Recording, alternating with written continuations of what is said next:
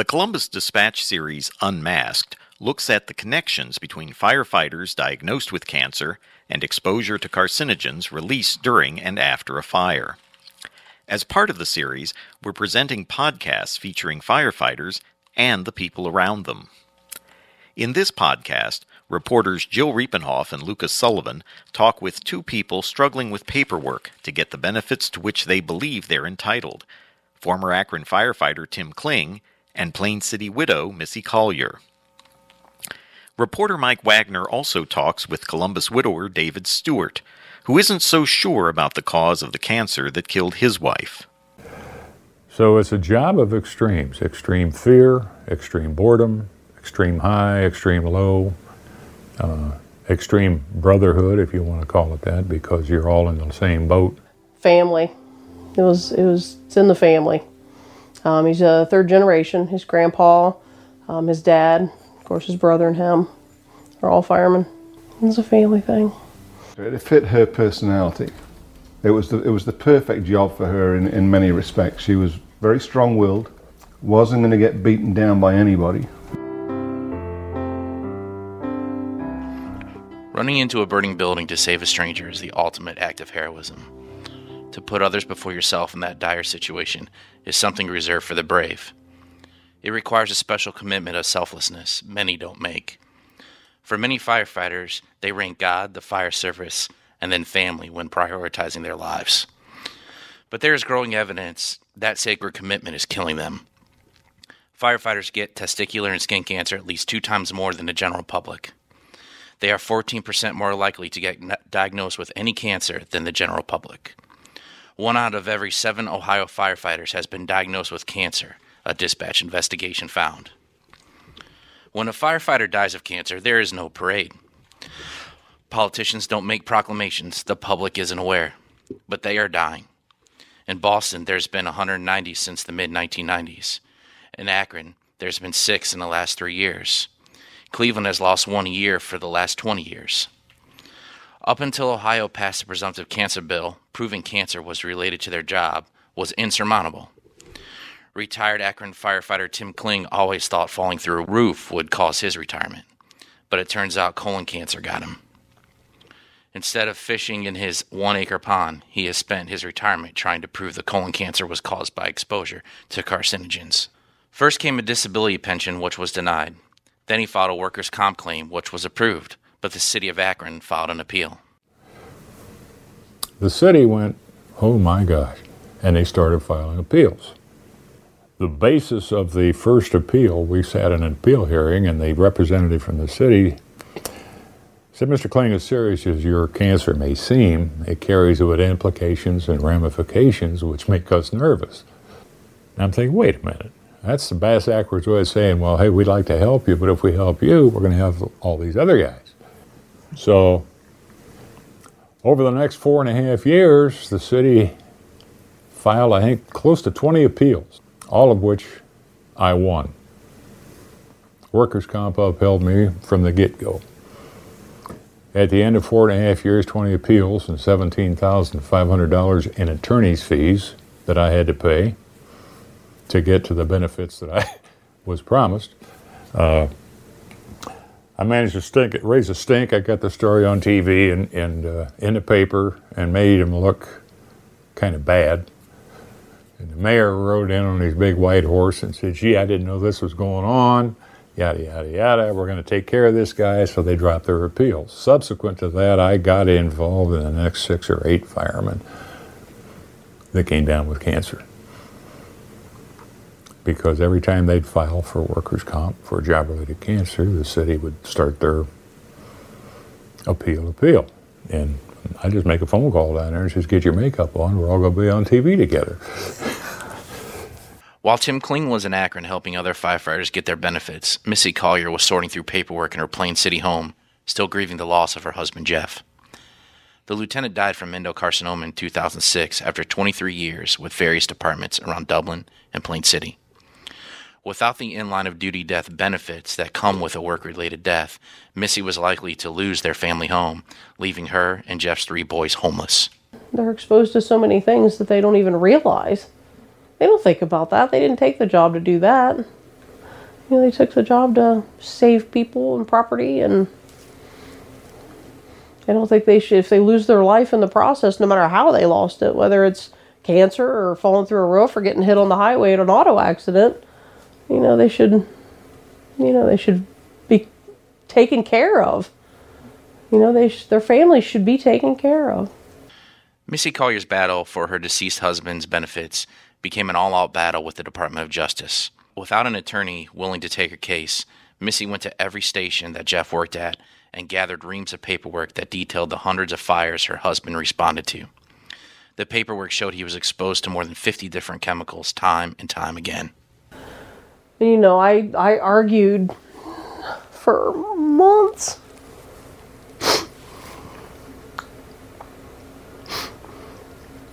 To where these guys would even question me. Like, really, what are you doing? It was like, I felt like I neglected them there for a while. And I was trying to save everything he had and everything that he had worked for. Trying to prove that that's where he got it. Because what we were going to get from the pension wasn't going to be enough to keep everything. So, I was trying to argue, we didn't have a presumptive law in place. And that still, in my opinion, is a joke because they can't seem to get it moved. There's so many politics, so many things with it. It's just blows my mind sometimes that to think that he gave up all of this for what he loved to do. The Department of Justice, we did go through the state of Ohio. I did get one, that was called the, I think, Death Fund Benefit or Death Benefit Fund, or one of them. I did get that one overturned. They did, back pay us. So, we got to keep everything that he worked 23 years for.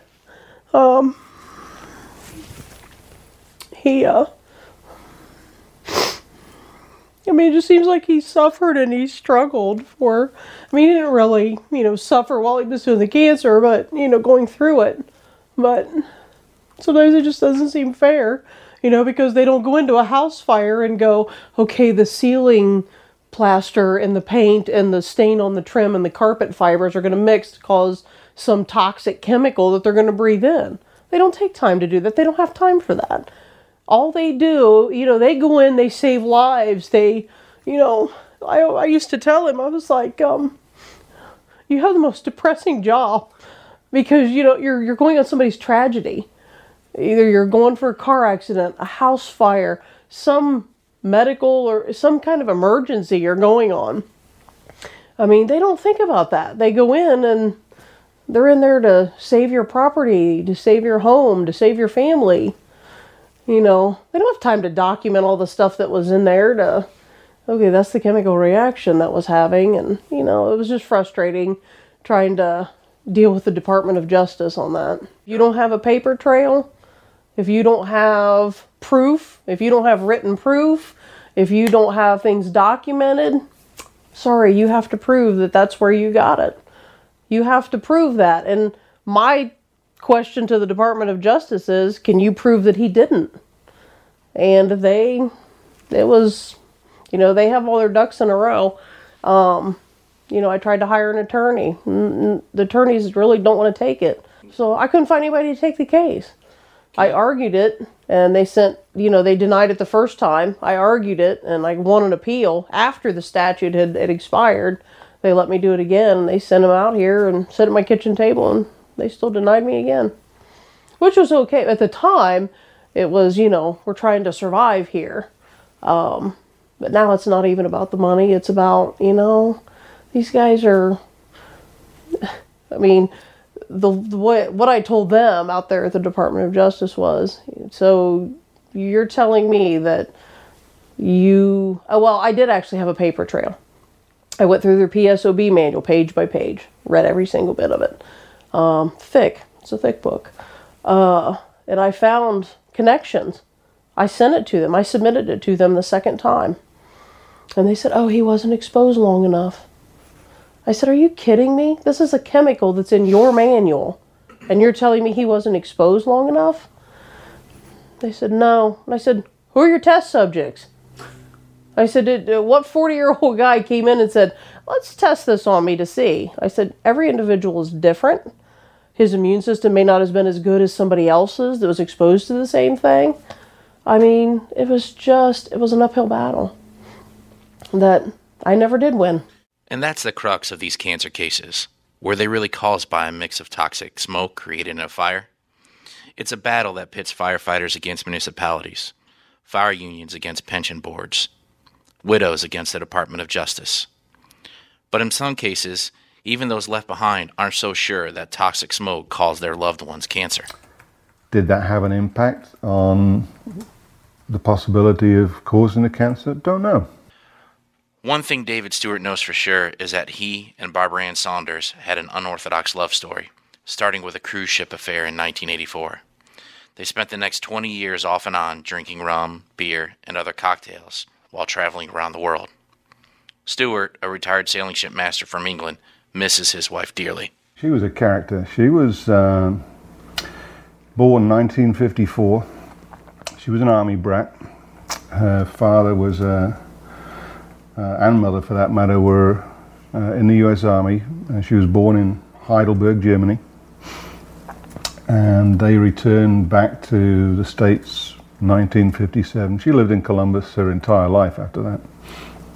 Went to local schools. Went into, started working down at what was then Lockbourne Air Force Base. I'm not quite sure what she was doing, but she was asked if she would be interested in the fire department, and she said yes, and started a career in the fire department in 1974. And that ran until she retired from ill health in 2005. But how we met, my career was, at the time, was at sea. And we met on a sailing ship down in the West Indies. She was a great traveler. And she was a passenger on the ship that I was working, and back in those days, non-fraternization policies didn't really exist, so we got away with a lot of things on those ships. Cruise ship? It was a cruise ship. It was a sailing ship, and it was designed to carry about 80 passengers. And so we first met, and that was 1984, and then it just happened that she came back on a cruise the following year. And I happened to still be there, so we kind of got reacquainted. We ended up, I was going on leave at the end of that second cruise, so we flew back up to Miami. She came back to Columbus, I headed back to Europe. And we really didn't see each other at all after that. We kind of kept in touch, Christmas cards, letters, the odd postcard now and again, because as we well know, there's no internet back then, there was no email, none of that stuff. If you wanted to write, you wrote letters. And that's how we slowly built a relationship. Barbara Ann Saunders joined the fire department at the Lockbourne Air Force Base, now called Rickenbacker Air National Guard Base, in 1974. She thrived in the job. She could be a pain in the ass, but she was extremely fair with everybody. But cross swords with her, and she was right. You better get ready to be run over, because she will run you over. And she was 5'5", and she was a pretty powerful lady. Wicked sense of humor, but very, very good at her job. David estimates Barbara Ann fought fires for about 10 years. Then she switched to the fire prevention side, performing inspections. Then came the bad news. And she was extremely fit. And as with all firefighters, you do your annual physicals. She had to go through that just like everybody else. Never had a problem. And it really wasn't until, I've got to figure this one out now. This would have been 2004, and it was right before we were due to go away on our second wedding anniversary trip. And I caught her at home one evening, and she was double over. She was in a little bit of pain, didn't know what it was, so took her down to OSU. when you found her, can you describe that for me? Like, was she trying to hide it from you? Was she in the bedroom, or she? No, she was just sitting around, but just the look on her face, I knew something wasn't quite right. And again, it's we knew each other so well, and when you've got a great marriage, it gets a little scary when she can outthink you and you can outthink her. So it didn't take much to notice that something wasn't quite right, but didn't know what it was, couldn't put a finger on it. And basically, and this was about 2 weeks before we were due off on a trip, and I said, okay, if we're not right by the morning, we're going to go down to ER and see what's going on. We went off on our trip, and at that point, she was hiding something from me. We got through the trip, but she was hiding a lot of the pain. We were out in Australia, visiting friends and traveling around.